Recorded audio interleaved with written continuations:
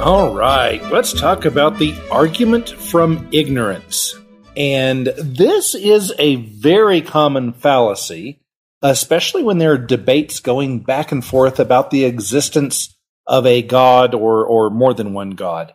And this argument comes up when somebody says, I say to them, you can't prove that there is a god or a unicorn or whatever. And their response is, well, yes, there is one or the other, and you can't prove that they don't exist. Well, of course I can't prove that they don't exist.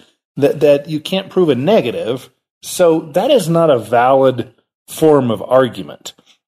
You could say, we've proven that the outside of the moon is not made up of spare ribs. However, we've never drilled into the core, so there could be spare ribs in there.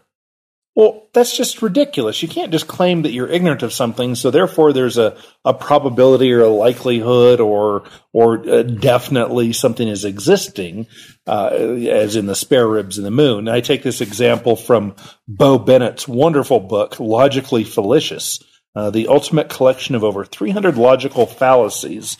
And that's where I'm getting most of the fallacies that I'm sharing with you in this series.